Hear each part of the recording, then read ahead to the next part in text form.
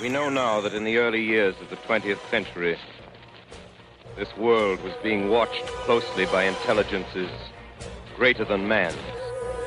Men from Modo. Digital Strategies with Travis Sowers and David Seville. Intellect, vast, cool, and unsympathetic. Broadcast to the world with the uncanny help of Mana Deprived and FaceToFaceGames.com.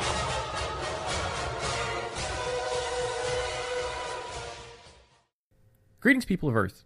We're the Men from Modo, and you're listening to episode 95, Graveyard Masters. My name is David Seville, and I have Travis Sowers with me on the line again this week. How are you, sir? I am handsome, David. How are you? I am ready to draft a Masters set for the first time ever. That's a lie. I drafted whatever the one with Dinrova Horror was. That's a shame, because that wasn't the best one ever. That was Modern Masters 3, and I call that Dinrova Horror Masters. That card was just too good there for the set to actually be a lot of fun. It was fun to draft like 5 times, and then after that you're like, oh, it's just how many Dinrova Horrors can I get? Yep. Did I ever tell you the time? That was the reason I remember that format so much, because I played against LSV, and it was off stream, and I wasn't recording, and I won that match. So I think that makes me a Pro Tour champion. I'm not sure basically if the transitive property applies there, but I punted hard in game 3 of that match, where he had like these creatures that when they left the battlefield, they made like a zombie or something like that. And I thought it was when they died, they made the zombie. And so I had lethal set up if I had Cyclonic Rift, so I was going to bounce everything, right? And then swing with haste or whatever the you next just turn. gave him a bunch of zombies. And I gave him a bunch of zombies. And I'm like, ooh. I just punted against LSV, and that's like my favorite and only memory of that set. Okay. I did win that match, but it was kind of like a lesson in reading the cards. Yeah. You know, master sets can range from amazing to just okay. I think they're designed as a format that someone would only draft once or twice, so you could go into it and have a fun experience. But as digital Magic players, we have the opportunity to play these a lot more than normal. So you can really dig in, and when you get a good one, have a lot of fun with it. Yeah, and on first glance, this one looks more interesting than, at least to paper players, than a lot of the other Masters formats. There's a lot of value in here for paper players, but for us on Magic Online, it kind of remains to be seen if the draft format is fun enough to do 10, 15, 20 times in Phantom and not break the bank. So I do like that we do have the opportunity to draft this in Phantom. It's not something you can take advantage of in paper, so I think we are kind of at an advantage there if it's a fun set. Mm-hmm. I also like, for this one particularly, so we've got the Phantom Draft League that you can do for basically 10 event tickets. You get one back, like 10 play points back, so one event ticket functionally for 0 wins. So it's really like it's $9 to play this. You get your entry fee back at 2 wins. In addition to that, which we're used to, and this is the normal prize structure for Cube, they've got Ultimate Masters Phantom sealed with the same entry and the same prize structure. So if you want to go play this sealed, it's 10 event tickets or 100 play points, and then it's the exact same prize structure. 10 points for 0 wins, 40 for 1, 100 for 2, and 150 for 3. I don't know if they've done this before. I didn't know about it. So I'm actually excited to try that out. I don't think they have on Magic Online with previous Masters sets. At least I don't remember it like fondly enough to remember that it was an option. That's super interesting, and I wonder if this Masters set is going to be fun as sealed. It's not something I would want to sealed in paper because of the cost. Like, it's going to cost like $60 up here probably for sealed. But like, that's interesting. And if it's at the same price point, that's not something you regularly see. In fact, I don't think we ever really see Phantom sealed on Magic Online. Not anymore. It used to be a thing, and it was league. It was not league based, so people kind of didn't do it because you'd have to sign up for a queue and do it, and it was kind of awful. Now, this may be because there's a paper GP coming up with this set sealed, so they want to give people the opportunity to practice. But I'm hopeful that this will take off, and we'll see more Phantom sealed as we see special sets. Like, the Master Series is probably going to go bye-bye for a little bit, but that doesn't mean they won't replace it with something else or some other kind of reprint set that we could still play with. I'd even like to see Phantom sealed for flashbacks. Like, I'd love to do Shadows sealed again. That was fun. Yeah, there's some really good sealed formats, just like there's some real good draft formats. There's obviously some stinkers. And making them Phantom, though, kind of makes the value proposition like not mean anything on Magic Online, which is really cool because you think back to like Cons flashbacks and you were opening and keeping the cards, but there was just no real value in that set anymore. You couldn't redeem the cards, fetch lands or like one ticket and things like that. So being able to do that Phantom or turn your really cheap packs into play points was really the only way to get any kind of positive value out of it. So I'm kind of on board, and the Phantom model is really good, right? The cube model where going 2-1 and you break even. Like if you chain a bunch of 2-1s, like I'm the king of 2-1s, just chain a bunch of 2-1s together and play forever. It seems like a really good proposition for most drafters. So yeah, it has been for me. I've been playing the Modern Cube. I've only done 2 of them. I won both of them. But I'm okay going 2-1s in those and playing forever. They're fun. They are. Now, unfortunately, arena players, this is not something you're going to get, and probably not something you're going to get for a very long time, which is unfortunate. But, I wouldn't say it's a good reason to go over and get an MTGO account and spend your dollars there. But if it interests you, just keep in mind that, MTGO is not this huge, monstrous boogeyman compared to Arena. Like, once you've learned how to play Magic, the jump to MTGO is really not that big of a deal. I would never point people to MTGO to learn how to play Magic.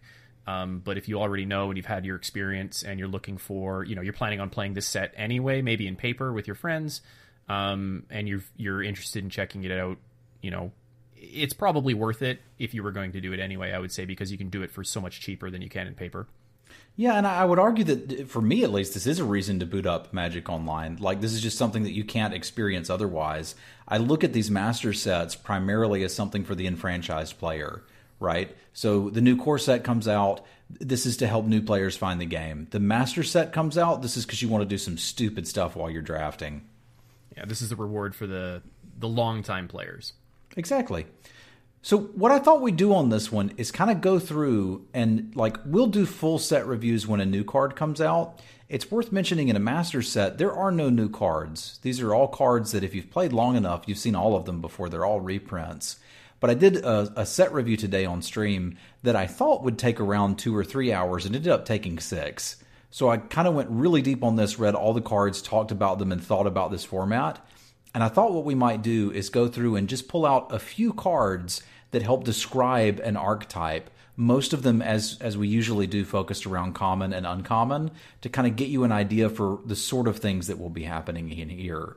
And the first card that I want to discuss is one that I know David is very familiar with. It's Wingsteed Rider. Tell me how much you love this. It's my favorite Theros card. It's really good. It's 1 white for a 2/2 human knight with flying. It's a common, and it has heroic, which is a theme in the Naya colors. So you'll see this in white, you'll see this in red, and you'll see this in green. What heroic means is that when you cast a spell that targets this creature, something happens. In the case of Wingsteed Rider, it gets a +1/+1 counter. So this is basically just a hard-to-cast Windrake, right?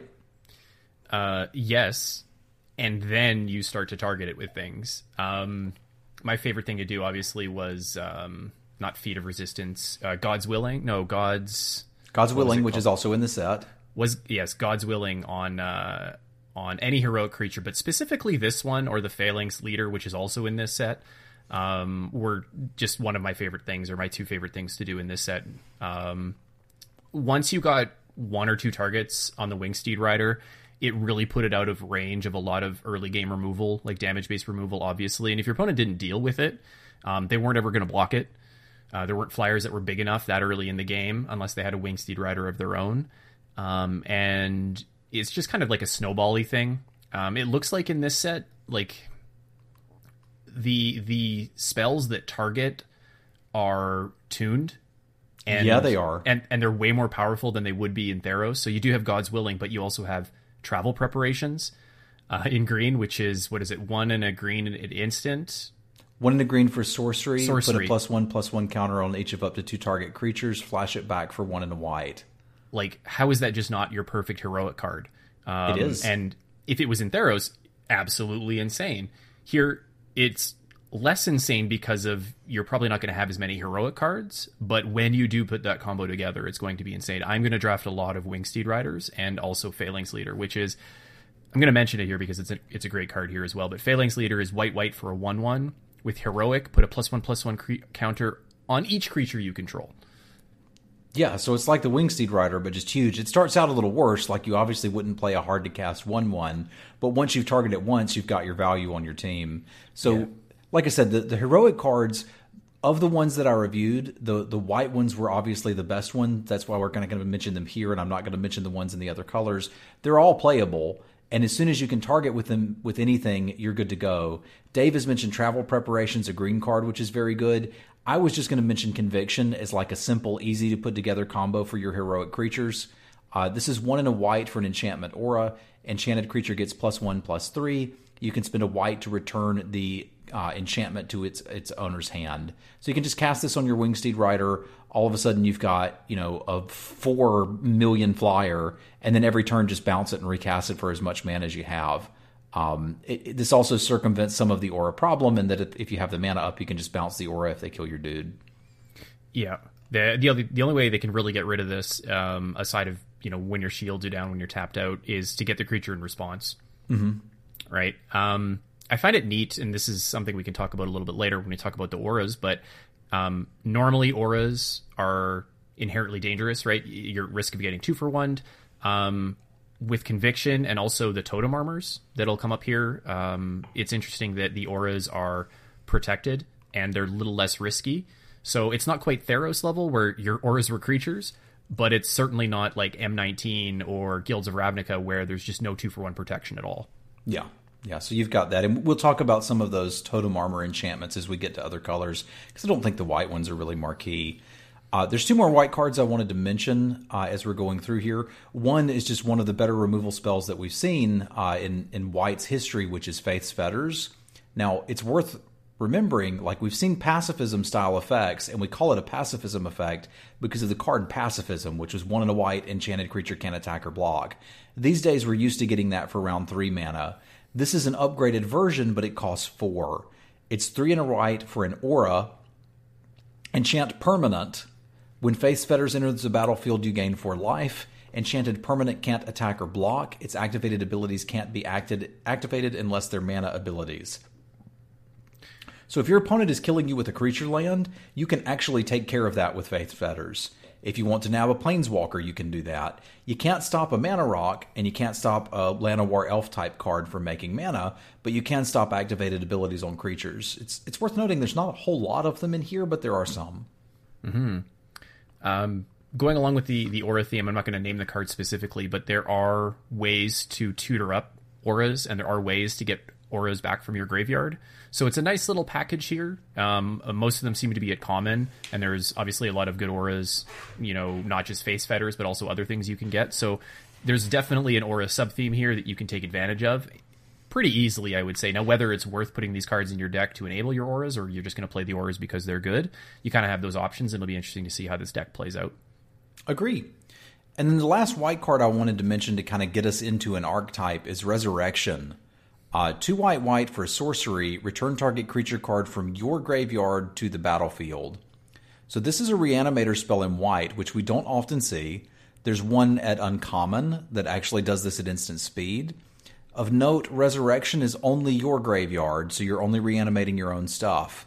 This doesn't usually go in the same deck with Wingsteed Rider, because casting this on turn 4, you're not going to have something good enough to get out. You need to build around it. There's a lot of 3-mana cards that we'll see as we go through here. One of them colorless that allows you to discard creature cards. So there is a reanimation deck. It can stretch across white and black. It could be white and black, but it doesn't necessarily have to be. So I think that's another archetype that we're seeing here. And there's some control-y cards and some removal-y cards that you can put into that deck as well. But I think Resurrection is not something you're putting in your white deck for value. It's something you're building a deck around. Mm-hmm. And we'll get to the other colors here as well, but also there's Burial Rites in black, which has white for flashback. So it's interesting. Normally you see a Reanimator theme not touch white, in formats, like Cube and things like that. Usually it's black, like strict black or black blue or whatever, right? So I find it interesting that it's in the white color pie in this set. That's not something that I've experienced as much outside of a card like Imperial Rights. Yeah. And it doesn't seem like you're really doing fast, cheaty Reanimator outside of rare cards. It looks like you're doing like discard something on turn 3, reanimate it around turn 4 is kind of what you're looking to do with your reanimation. So it's not like we're going to turn 2 Gristlebrand you. It's more like we're going to turn 4 Ulamog's Crusher you. Seems to be what's going on here. There were some key cards that I saw as I was going through blue as well that I think are certainly worth mentioning. And there's a lot of good stuff here. But a big one that got me excited was Deranged Assistant. This doesn't look like a card that would get many people excited unless you played original Innistrad. It's 1 and a blue for a 1/1 human wizard. Tap, put the top card of your library into your graveyard, add colorless mana. It also includes the flavor text, Garl, quit crying and give me your brain tissue. Is that the best flavor text in the set? I think it's definitely in the running. Okay, we might have to do a flavor text power rankings. So it's interesting. When I was looking through the set in prep, for this podcast, so I hadn't really paid attention to a lot of the UMA spoilers. And we got our spoiler card, so I did a little bit of looking. But at that time, the cards hadn't really been released. There was like the fire hose had turned on, but it was just a trickle at that time. Yeah, and I didn't really come back to the full spoiler. And but the first thing that I noticed when I came back to it is like, there's not really much for elves in green, and there's a couple of ramp cards, but in a master set, maybe I'm thinking more like a cube, but I expected it to be maybe a little bit more. And then I looked at the colorless cards, and there's like Eldrazi, like you said, like Ulamog's Crusher and things like that. And I'm like, well, how am I going to ramp to this stuff? Never did I think to look at blue. I've scrolled through blue. I didn't really see Deranged Assistant. I'm not looking for ramp cards in blue. It's interesting because it does two things, right? You're fueling your delve or your graveyard shenanigans. Or your flashback. Or your flashback, and you're also ramping. So, like, this goes in blue-green, or colorless, I guess. But it also kind of goes in, like, blue-black or blue-red. It kind of just goes blue-white for Reanimator. It does everything. This is just a solid card that every blue deck wants because, like, flashback is a big mechanic here. Reanimation is a big mechanic here. There's several cards that care about having lots of spells or creatures in your graveyard, and this helps you do both. So, like, this card's kind of nuts. Yeah, I definitely slept on it when I scrolled past it, but now you've got me interested. Let me introduce you to some more blue ramp in the name of Dreamscape Artist. 1 and a blue for a 1/1. This one's an uncommon. You can spend 2 and a blue, discard a card, sacrifice a land, search your library for up to 2 basic land cards, put them onto the battlefield, then shuffle your library. You can do this as often as you want. Why would I want to discard cards? There's a mechanic in this set called Madness. And Madness lets you play a card, usually for a reduced cost when you discard it. So you basically get to cast the spell Harrow, sacrifice a land, put 2 into play, for essentially free if you have Madness cards, or you can just turn any card in your hand that you don't need into a land for the cost of playing a 2-mana 1/1. Don't sleep on this. This is actual ramp in blue. It comes at a bit of a cost, but again, you may not mind discarding your reanimation target to get the lands you need to have the double white to reanimate it, or discarding a Madness card later and bouncing your opponent's creature for 1 mana while you're fixing your mana. Yeah.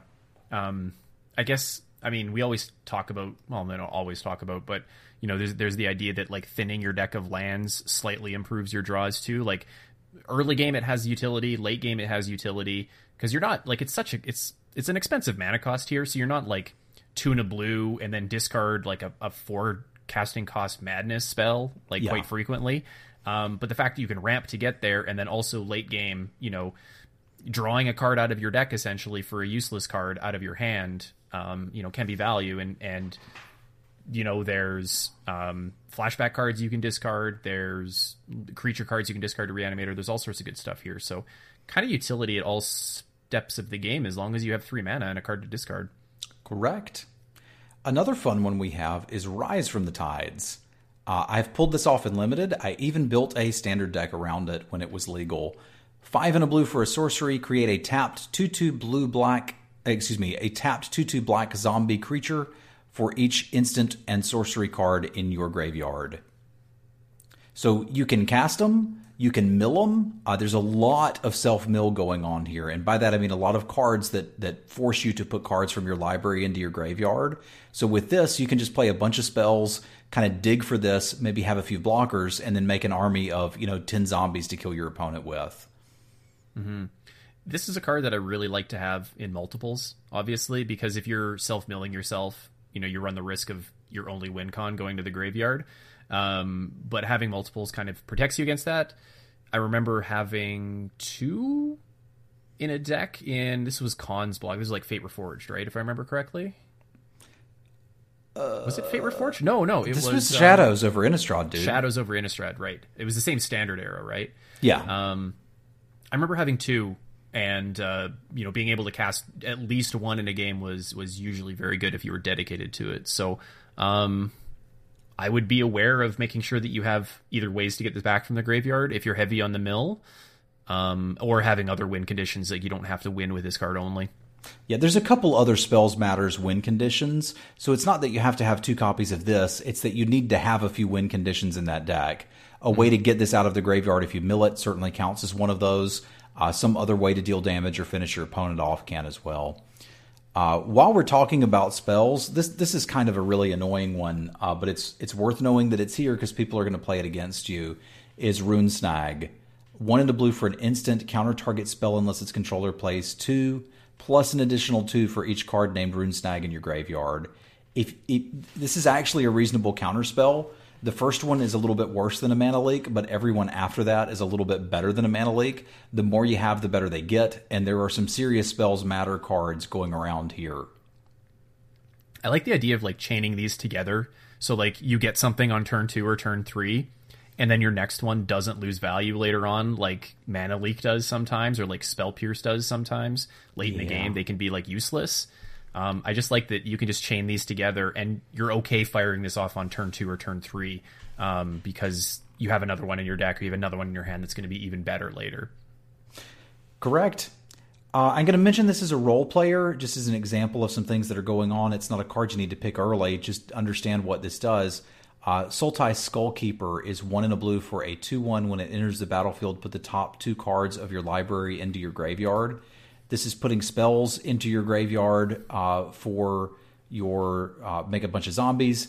This is putting creatures in there for cards that care about that, whether it's Reanimator, or there's some that have you exile a creature when you cast them. It's putting flashback cards in your graveyard that you can just cast out of there, and then it'll die into a creature on its own. So it's not hard for you to get your library into your graveyard.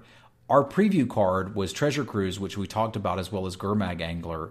And a card like the Skullkeeper is perfect for that as well. So it's almost like this is a bit of an innocuous card, but it just works with all of the mechanics. Yeah, and the fact that it's common is really important here too, because you're going to want a few of these. 2/1 is a fine body, obviously in blue. You're not going to get much better at the 1-drop spot or the 2-drop spot. But just being able to reliably get these cards in your graveyard early makes your mid to late game cards so much better. If you have a Delve deck or a Reanimator deck that doesn't have something on turn 2 that can get these things into your graveyard, you're kind of not doing it right. Yep. Now, just as an example of a flashback card, I want to read you Think Twice, and then I'm going to present David with a scenario. Think Twice is colorless and blue. For an instant, draw a card. And it has a flashback of 2 in a blue. How happy are you on turn 2 when you have a Rune Snag in hand and a Think Twice in hand? I am very happy. Can you explain why? Because being able to draw cards at instant speed while also holding up counterspells is kind of what blue really likes to do in any format. It gives you the flexibility, puts a card in your graveyard, and it also sets it up for later in the game, where now you have Think Twice in your graveyard, and you can be like, I'm holding up 3 mana because I want to cast my Think Twice from the yard, plus my opponent knows about it, so it's almost like there's no bluff, or it's harder to read the bluff there if you're my opponent, because you see he's probably just going to draw Think Twice or play Think Twice. Yeah, and even just on turn 2, it's so good. They cast something, you Rune Snag it, they don't, they Think Twice, and then you get to repeat it the next turn. You just play your land and go again.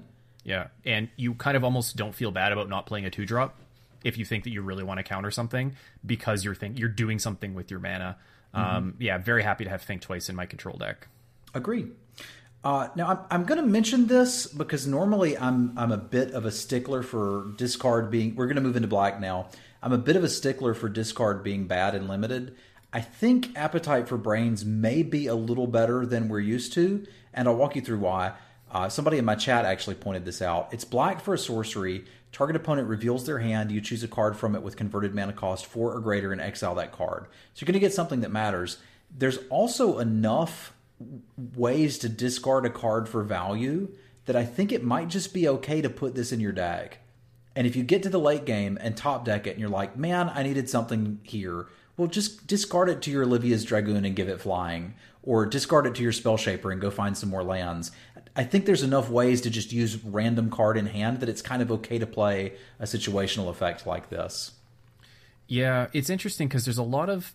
You'd think, like, converted mana cost 4 or greater, you're like, well, like, that doesn't hit a lot of cards.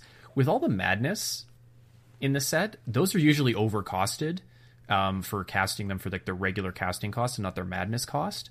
So the fact that this exiles, you can get a lot of madness cards that people are going to be playing anyway, right? And then sometimes you might snag, like, an Ulamog's Crusher or something like that you maybe you can't beat or something.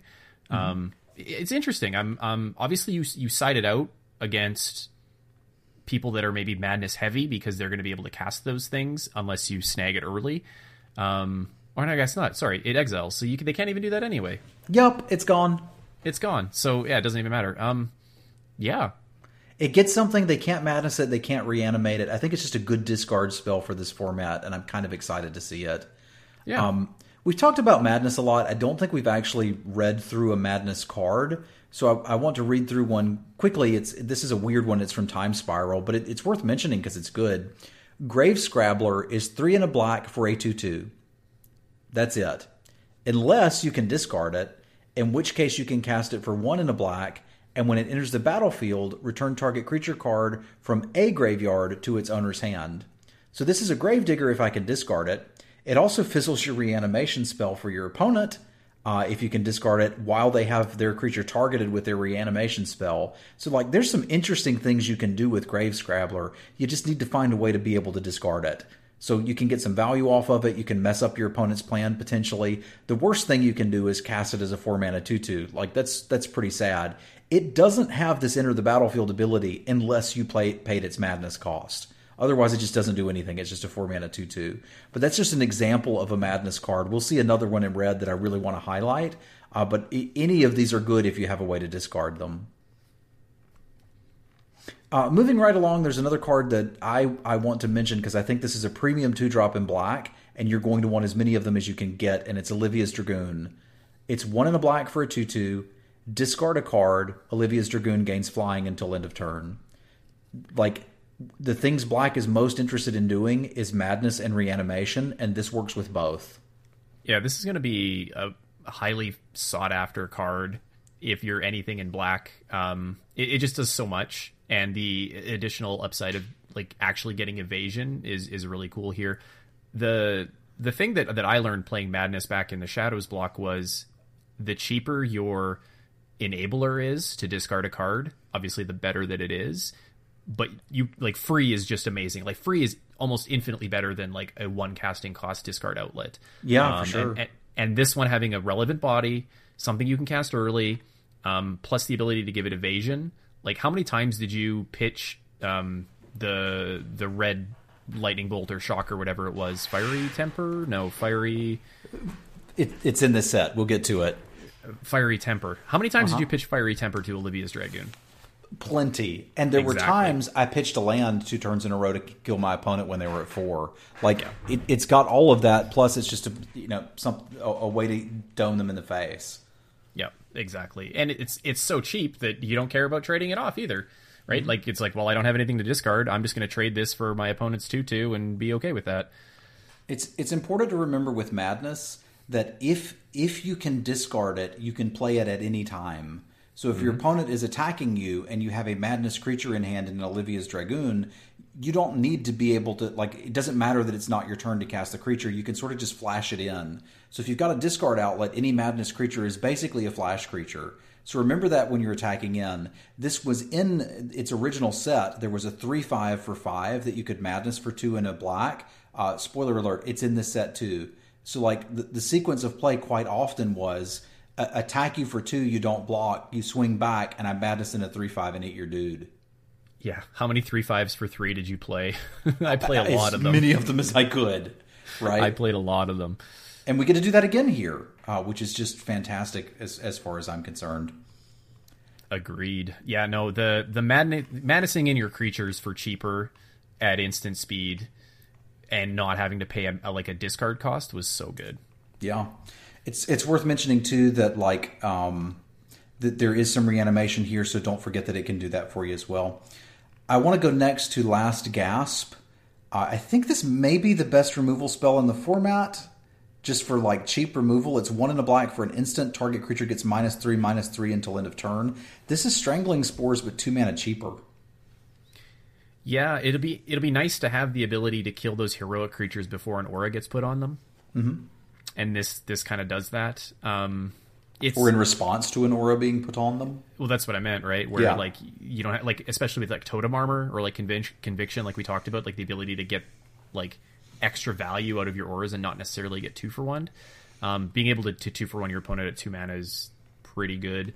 I didn't really pay attention to the removal spell in this format. Is it overall average, good? What do you think it is? It's kind of bad. It looks like this format, there's a 5 mana destroy anything spell in black. White has a 4 mana pacifism. There is nothing in blue to remove creatures. You can bounce, and I imagine that's going to be pretty good, but there's nothing to remove them. Red is all damage based and stuck around 3, and green has prey upon. So the removal here is actually bad. It looks like a format where you want to be asking questions rather than trying to answer them. Mm-hmm. Good. So do your powerful thing. There's not actually a common way to reanimate things in black, although you can find it at uncommon, both in black and in white. So we're kind of going to skip over that, except for Unburial Rites, which Dave mentioned, which is 4 and a black, return target creature from your graveyard to the battlefield, flashback 3 and a white. You can pretty easily splash the white side of that in your black deck if you're looking to do just straight black Reanimator. But it looks like if you want to reanimate it common, you're probably doing that with white rather than black. Although black does have some of the better enablers, so white-black is probably going to be the king of that. It's also worth mentioning there's a dredge mechanic. We're going to talk a little bit more about that when we get to green, because I think the green cards are better for it. And there is one other card in black that I think is worth mentioning, which is Bloodflow Connoisseur. It's 2 and a black for a 1/1. Sacrifice a creature, put a +1/+1 counter on Bloodflow Connoisseur. After going through the set, there is a way to take your opponent's creatures, but it's at uncommon. So I don't think we actually have an Act of Treason style sacrifice deck going here. There's a few cards that pay you off for sacrificing your own creatures and a few token makers, but I actually think Bloodflow Connoisseur may be a little bit more of a trap than we're used to, because I didn't quite see enough ways to get value off of it. Yeah, it seems like it's here just to be a 0 casting cost sacrifice outlet. So maybe a deck that is playing, what are the cards here? I have them listed here. There's the Hissing Iguanar. Did I say that right? I think I may have mistyped that one. But that, every time you sacrifice a creature, I believe it deals 1 damage or to any target. There's an enchantment that when you sacrifice a creature, you can pay 2 mana and then deal 2 damage to any target. Those just don't seem like a good enough of a payoff. But if that deck is there, you're going to want free, or when I say free, I mean 0 casting cost sacrifice outlets. Mm-hmm. So this might have to do that unless there's something better that you can get in another color. Yeah, which there kind of just isn't. So I really feel like Black-Red Sacrifice is kind of like a sub-theme in your Black-Red Madness deck, because it's just going to be better if it's Black-Red Madness, and then you might include this. Because frankly, the Act of Treason, you know what, let's just go ahead and go to that. Red's next anyway. And I really want to talk about this card because it's kind of busted. So the Madness card that I'm talking about is Malevolent Whispers, and it may be one of the best Madness cards in the set, particularly because people won't play this set a lot. Your average player will go in and do, 2 or 3 drafts, either in paper or Magic Online, and be done with it. So people won't learn to play around this, which makes it even better. It's 3 and a red for a sorcery. Gain control of target creature until end of turn. Untap that creature. It gets +2/+0 and gains haste until end of turn. and its madness cost is the same mana cost, 3 and a red. So you're not getting a discount. That must mean this is not very good, right, Dave? Must mean that it's not very good. Why wouldn't I just play it for its regular cost instead of having to pay mana and discard it, or tap a guy and discard it? Because you can do this during your opponent's attack step. So they attack you with a 5/5 and a 3/3. You take the 3/3, block the 5/5 with it, and they are so sad. And once people, like, imagine they just attack you with the 5/5 because they're going to play around it. Who cares? I'm still taking the 3/3 and blocking it. Like, it's really difficult to play around this card even if you know that they have it. The only way you can do it is just by not attacking your opponent. Which, generally speaking, if somebody's going to not attack me, I got to be pretty happy about that too. This is a little bit of a bonkers madness card if you can do it during that attack step. Yeah, so picture a scenario where you and I are playing a game of Magic, and I turn Malevolent Whispers face up in my hand, and I show you that I have it. You're getting 2-for-1 guaranteed, or you're never dealing me any damage ever again unless you have flyers. Like, that's just how it's happening. And like you said, you want your opponent to not attack you because that means that you're winning the game. But like, what would end up happening is if I knew my opponent had Malevolent Whispers or thought they had Malevolent Whispers, I just started attacking with like my third and fourth best creatures only. And it's like, if you're going to 2-for-1 me, you're going to get my middling creatures. Because if I attack with my worst creatures, they just get eaten. If I attack with my best creatures, they just get eaten. Or your second best creature just gets eaten. Exactly. So it's like, if I'm going to 2-for-1 myself, I get to decide what I'm 2-for-1ing myself with. And that's like the only way you play around that card. You are getting 2-for-1 if your opponent has the ability to madness this. Yeah, it's just a fantastic card. Speaking of fantastic cards, we've got Fiery Temper, which Dave was referencing earlier. Ryan Sachs was in my chat some today while we were doing the review, and he said he thinks this is the best red common. It's 1 red for an instant, 3 damage to any target, madness of just a single red, so you can build your own lightning bolt. Yeah, and you know, in the Shadows block, there was just so many ways to get value off of this card. There's so many ways to discard it for free, and it's so cheap that even if you have to pay mana to discard it, it's so good. And occasionally your opponent would make you discard a card. I don't remember what that was, but there was a way where you could get them with Fiery Temper when they made you discard. I don't remember what it was. It wasn't Mind Rot, but there was something that they could discard. Mm-hmm. I want to say in the you know, where you're drafting the 2 sets together, but it's just so ridiculous. And they always have it. Here's the thing about Fiery Temper. You look at your opponent and they've got 1 mana and they've got like a Mad Prophet that they can tap to discard a card or whatever. And you're like, I wonder if they have Fiery Temper. The answer is just always yes. Yeah, they've got it. Just is. Because we'd be happy just playing Open Fire at 3 mana, 3 damage. And this is just that plus better. And the thing to remember about Madness cards is when you discard them to cast them for cheaper, you're usually getting an effect from it. Dave mentioned Mad Prophet. This is another great Madness outlet. 3 and a red for a 2/2 with haste. Tap it, discard a card, draw a card. So you could turn 5, play this, discard your Fiery Temper to kill something, and draw a card after you've done it. And then if you untap it, just continue repeating this and casting your Madness cards and drawing cards. Yep. Yeah, be like any outlet that discards for free is just huge. You know, we saw the 3/5 that you can Madness for 3 instead of playing at sorcery speed for 5. There's just so much you can do, and getting the extra value off the discard is huge. So Mad Prophet is kind of one of my favorites from that set. I wanted to mention a little card called Soul's Fire. 2 and a red for an instant. Target creature you control deals damage equal to its power to any target.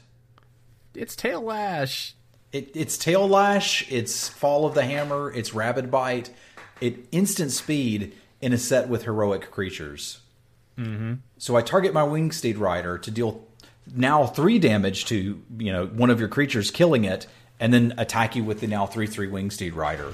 And again, all of that's at instant speed. So God forbid I do this in response to you dealing 2 damage to it. Be like, nope, counter your spell, kill your dude, hit you for 3.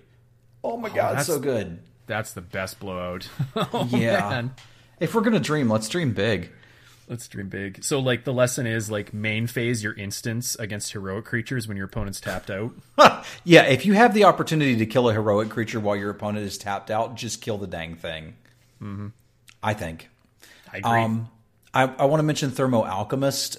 We'd mentioned a spells deck needing multiple ways to win a game. Thermo Alchemist is one of those ways to win a game. It's 1 and a red for an 0/3 defender. You may tap it to deal 1 damage to each opponent. So they're taking a damage every turn. Whenever you cast an instant or sorcery, untap it. So if you cast any spells, they're taking 2 damage that turn, or 3 damage if you cast 2, for example. Yeah, better in multiples for sure. These things can get out of control. If you turn 2, turn 3 these things, you're not afraid to block with them. They block a lot of things at 3 toughness. And usually you can get enough pings to finish the game off over the course of a game. So yeah, I even played these now. I don't think this is going to be as much of a problem here, but in their original block, which was Eldritch Moon, I played some of these in blue-red spells decks that didn't quite get there, but I had 3 of these, and it was okay. Like, I had a few spells in the deck to trigger them, but I kind of didn't care. They were just sitting there dealing damage to my opponent and blocking grizzly bears all day, and it was great. Yeah, the fact that they deal damage without having to cast the spell is really important here. Like, you think like Electrostatic Field, and it only, like, it doesn't tap to ping and then untap. It just deals them damage when you cast spells. These are useful even if you don't get there. So I think, like, you wouldn't play it in like your red-white heroic deck, obviously, but they definitely, you know, it's a defender that deals 3 to 4 points of damage usually over the course of a game if you cast it on turn 2. Yeah, which I think is just like what a 2-drop would do in most red decks.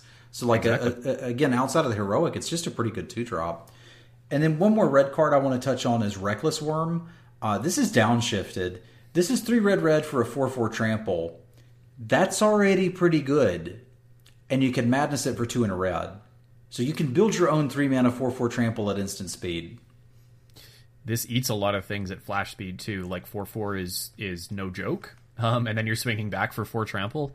When I looked at green and I didn't see that, what was it, Arrogant Worm is not in this set. Mm-hmm. And then you pointed me to Reckless Worm. I'm like, yeah, this is what I want to be doing. Yeah, and as we get to green, we'll see that you can do green-red madness. So a lot of these mechanics, they really branch into 3 colors, and then you can combine them however they want. And I think they've done a great job at putting cards together that all kind of work well together, right? Like if I'm pitching a flashback card to one of these discard mechanics, I'm not as happy as if I'm pitching a madness card, obviously, but I'm still getting some value while I'm getting that trigger for the discard effect. Yep. All right, let's dig into green and kind of go through these. I said I was going to mention the Totem Armor enchantments, and I think Boar Umbra is one of the better ones, but there's some of these Totem Armor enchantments as you go through all the various colors. I'll just read through this one briefly. It's 2 and a green for an aura. Enchanted creature gets +3/+3, and it has Totem Armor. This says, if enchanted creature would be destroyed, instead remove all damage from it and destroy this aura. Okay? So that's not it dies and it comes back. That's this aura dies functionally. Now, this doesn't work with exile, and it doesn't work with negative effects, right? So that -3/-3 spell could get you on some of these totem armors if they're not giving enough power and toughness. But the key factor here is if you have a heroic creature, you keep the counters that you got or whatever effect you got from the heroic spells, and any other auras that are on that creature will also remain on that creature. So I'm typically an advocate for not playing aura spells in limited. Now, still be careful when you cast this. If your opponent's got 5 mana up and 5 cards in hand, you probably just don't want to jam Boar Umbra unless you can do anything else. But if they're tapped out, go ahead and play this on pretty much any creature that you have. Like, the only way they're really going to get you is if they have Faith's Fetters. And that's the only enchantment-based removal that we've seen in the format, and those are going to be at a premium even for white decks. Yep. Man, it's going to be so great going, like, turn 2 Phalanx, turn 3 this, or, like, turn 3 Wingsteed Rider, turn 4 this. Like, how dumb is that? That's really stupid. You have a 6/6 flyer that if they kill just turns into a 3/3 flyer, and you still get to cast other stuff on it. It's just dumb. It's just dumb. We have Devoted Druid at Uncommon for ramp, which is 1 and a green for an 0/2. You tap to add green. You can put a -1/-1 counter on it and untap it, meaning that if you play this on 2, you can untap, play a land, and a 5-drop, which is pretty cool. So it's sort of like Mega Ramp for 1 turn, and then it's just a Llanowar Elf after that. It's pretty good. Combos with Phalanx Leader. I'm just looking for everything that combos with Phalanx Leader at this point. Yeah, so what's your favorite card from the set so far, Dave? It's gotta be Phalanx Leader. You like Theros a little bit, huh? I love Theros. All right, I'm going to mention Golgari Brown Scale because it uses not that the card is particularly good, but it uses a mechanic that you'll see reprinted on some uncommons and rares that is pretty good, which is Dredge. This is 1 green for a 2/3, which is a little underwhelming, but okay. When it's put into your hand from your graveyard, you gain 2 life, and it has Dredge 2. So Dredge means basically, during your draw step, if this card is in your graveyard, instead of drawing a card, you can put this card from your graveyard into your hand and then mill yourself for the number after Dredge. So in this case, if I have a Golgari Brown Scale in the graveyard, either I played it and traded it off, or I just milled it, or whatever, I can draw this instead and mill myself for 2. So if I'm looking to do something with spider spawning, which we'll get to in a minute, or I'm looking to do some reanimation shenanigans, this is just a way to get your graveyard filled up. I think that I haven't played with Dredge at all. I know obviously there's a lot of people that maybe play Modern that know how the Dredge works inside and out. I'm concerned that I won't dredge correctly. Does that make sense? Like, I won't know when I'm supposed to be dredging a card back from my graveyard to fill my graveyard with more versus just knocking the top of my deck and taking a card off. Like, do you have a sense of how this plays out in Limited usually, or did you miss those sets when you were drafting? I've played some with them, and I have played Modern. So, like, it kind of depends on what your deck is trying to do. If you have a reanimation spell in hand, but not a good target, you should be dredging. If you have spider spawning in your hand or in your graveyard, you should be dredging, right? So, like, look at your hand, look at the board state, count the number of cards you have left in your library.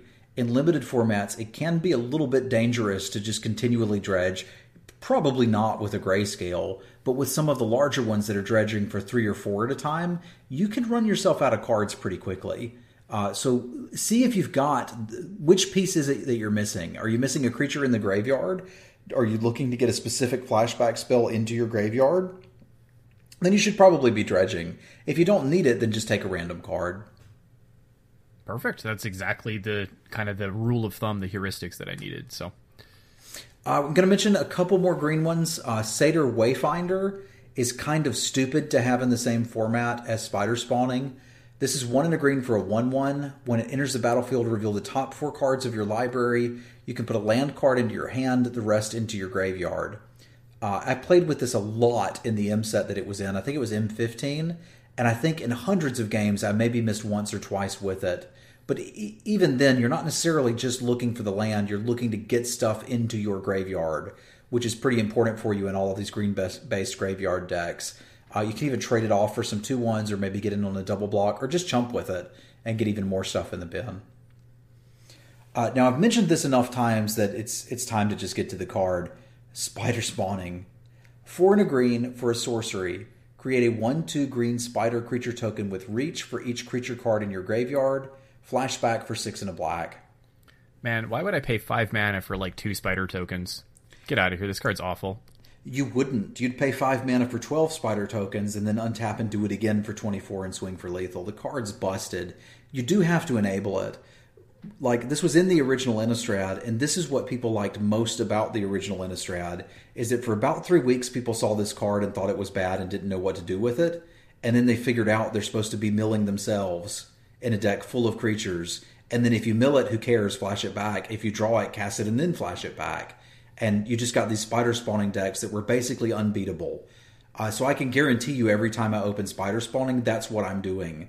This is a green-blue card that you splash for the flashback of.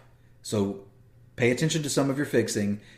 Like, there is technically a 2/1 bird in black that will mill you some, but it looks a lot easier to do if you can get Stitcher's Apprentices going, because you can just really turbo that self-mill with that while accelerating yourself into the mana to cast the darn thing. It's just really good. Mm-hmm. Yeah, no, I know the power of spider spawning. You don't have to worry about that. You don't have to keep me off the podcast. Okay, good, you can stay. I just want to make sure our viewers get a chance to try it, because it's like one of the most fun things you can do in Magic.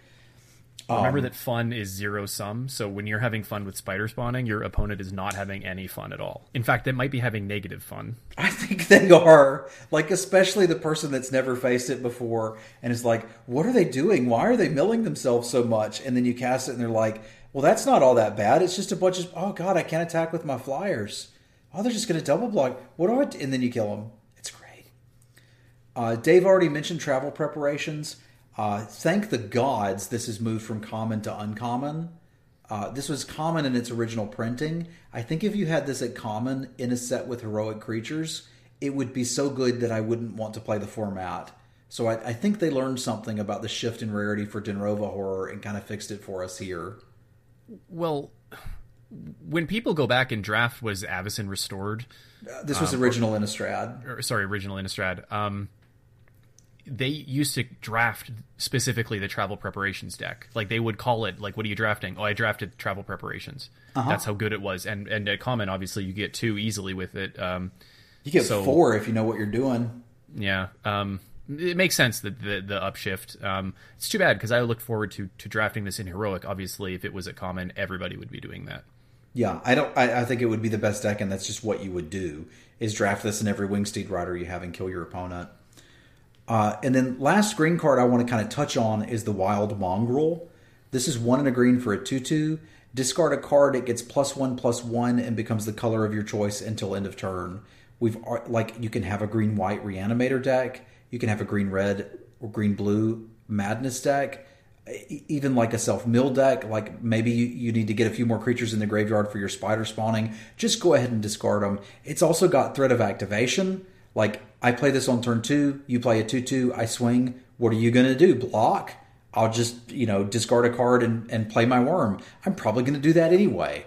So it's just forcing in extra damage. And then you've got Reanimator shenanigans in black as well. Like, this is probably the best 2-drop. This is certainly the best 2-drop you can get for green. And it would be even without all that other stuff. But that added in is just, it plays so well with so many of the other cards that you need to go ahead and grab it.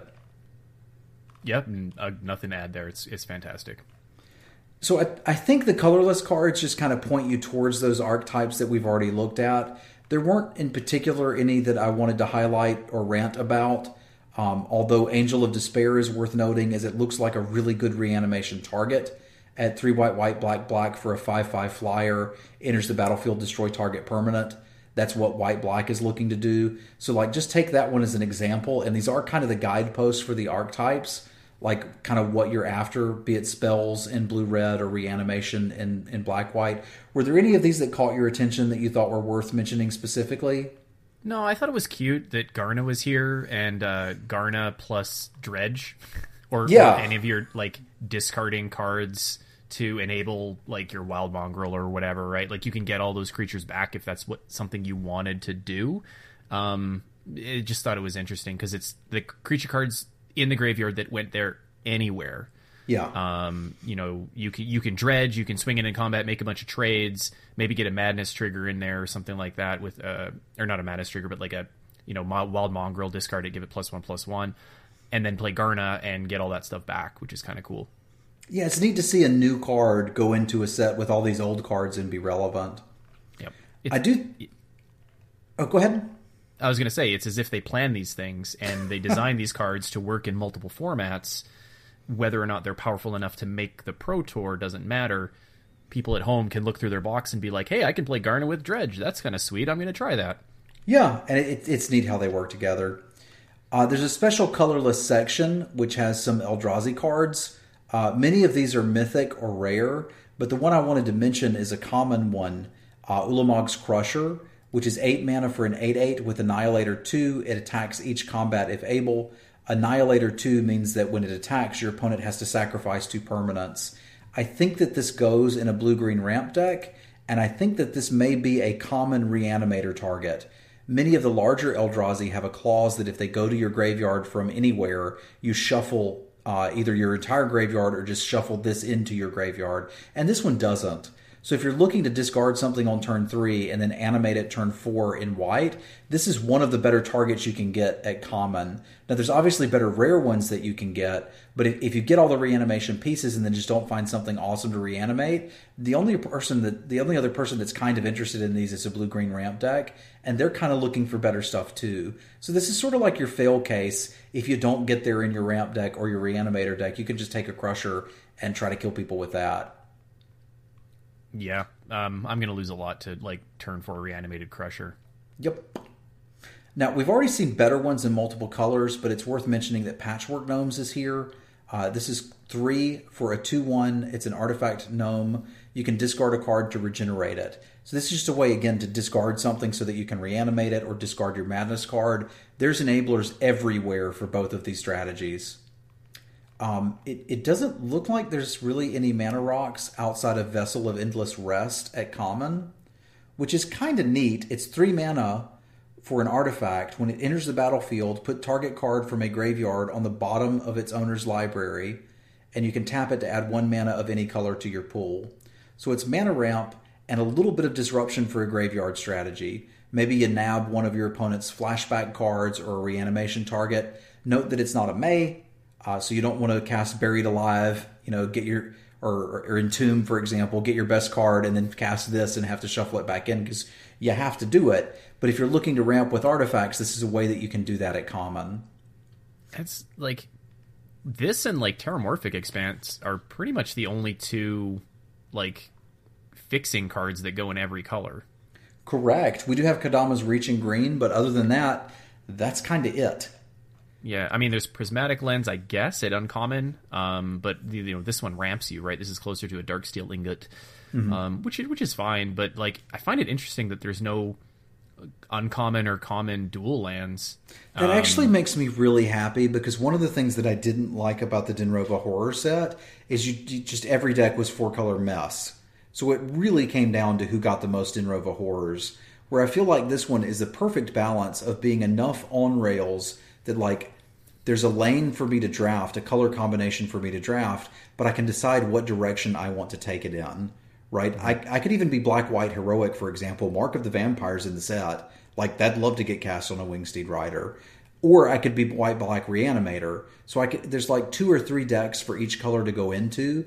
They even all play nicely together. And there's not so much fixing that I'm incentivized to just take the best card out of every pack and then play all of them. So it's not a bad thing not to have great fixing. I'll mention Terramorphic Expanse and then kind of hit my last point here because Dave mentioned it. This is functionally Evolving Wilds. It's a land. You sacrifice it, search your library for basic, put it in the battlefield tap, shuffle your library. It does put a card in your graveyard for delve and things like that matter. Some of them will.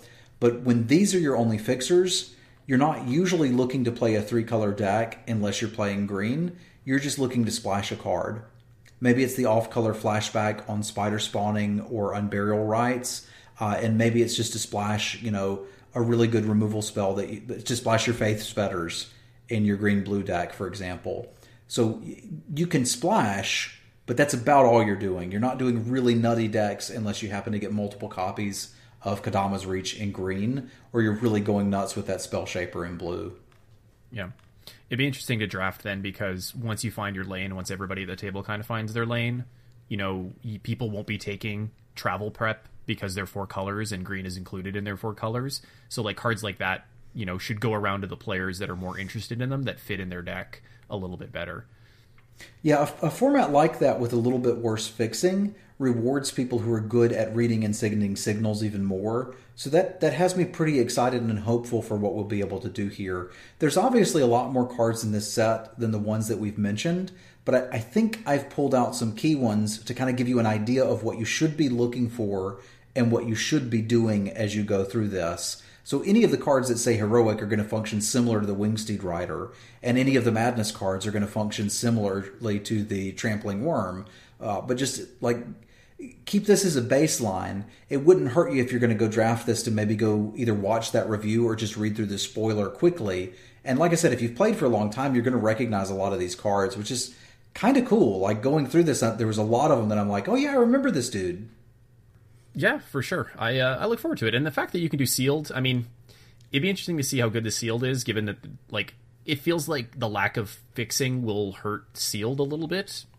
You know, I'm going to disagree with you there. I think the formats that have bad fixing make for more interesting sealed deck building decisions. You feel like you get punished a little more when your rares get spread out, but you have to make a real decision of, am I going to hurt my mana to splash for this fireball, or am I going to build the consistent green-black deck? And like that's a decision-making thing where you're making a decision that is directly impacting your limited gameplay, and I like that. And these formats where like there's a dual land in every pack, it's like, did I get the right ones that lined up or not? And that's less fun for me. You're a masochist when it comes to sealed. You like punishing yourself with sealed pools. I really do. I'm a sealed flagellant. All right. So I take it you'll be doing this on stream starting on December 6th? Yeah, as soon as I can, we're going to be drafting these, and I'll probably just draft it till I run out of pay points or it goes away. Nice. That'll be fun. I'm sure I'll give it a try or two, so I look forward to it. I think that's it, unless there's anything else you wanted to talk about in this for this format. No, that's what I wanted to do, just to get people ready for like a quick sit down for an hour, listen to this, and be like, okay, I can go draft one of these on Phantom on Magic Online and see if I like it. Great. Yeah, I look forward to it too. So, well, we're going to wrap it up there then. Thanks again to Face to Face Games for the support and the host. Where can they catch you streaming this week? You can find me streaming this week, both some M19 on Arena and some Modern Masters on Magic Online at twitch.tv/Simulan. And I'm at Twitch at Twitter. That is DCivilian. That's DSAVILLIAN. You can also follow us, Men for Moto, on Twitter. We're at Men for Moto. And if you're interested in supporting the podcast outside of just listening to it, of course, we appreciate the listeners. You can check out our Patreon. We're at patreon.com/menformoto. Once again, thanks for listening. We'll catch you next time. Bye.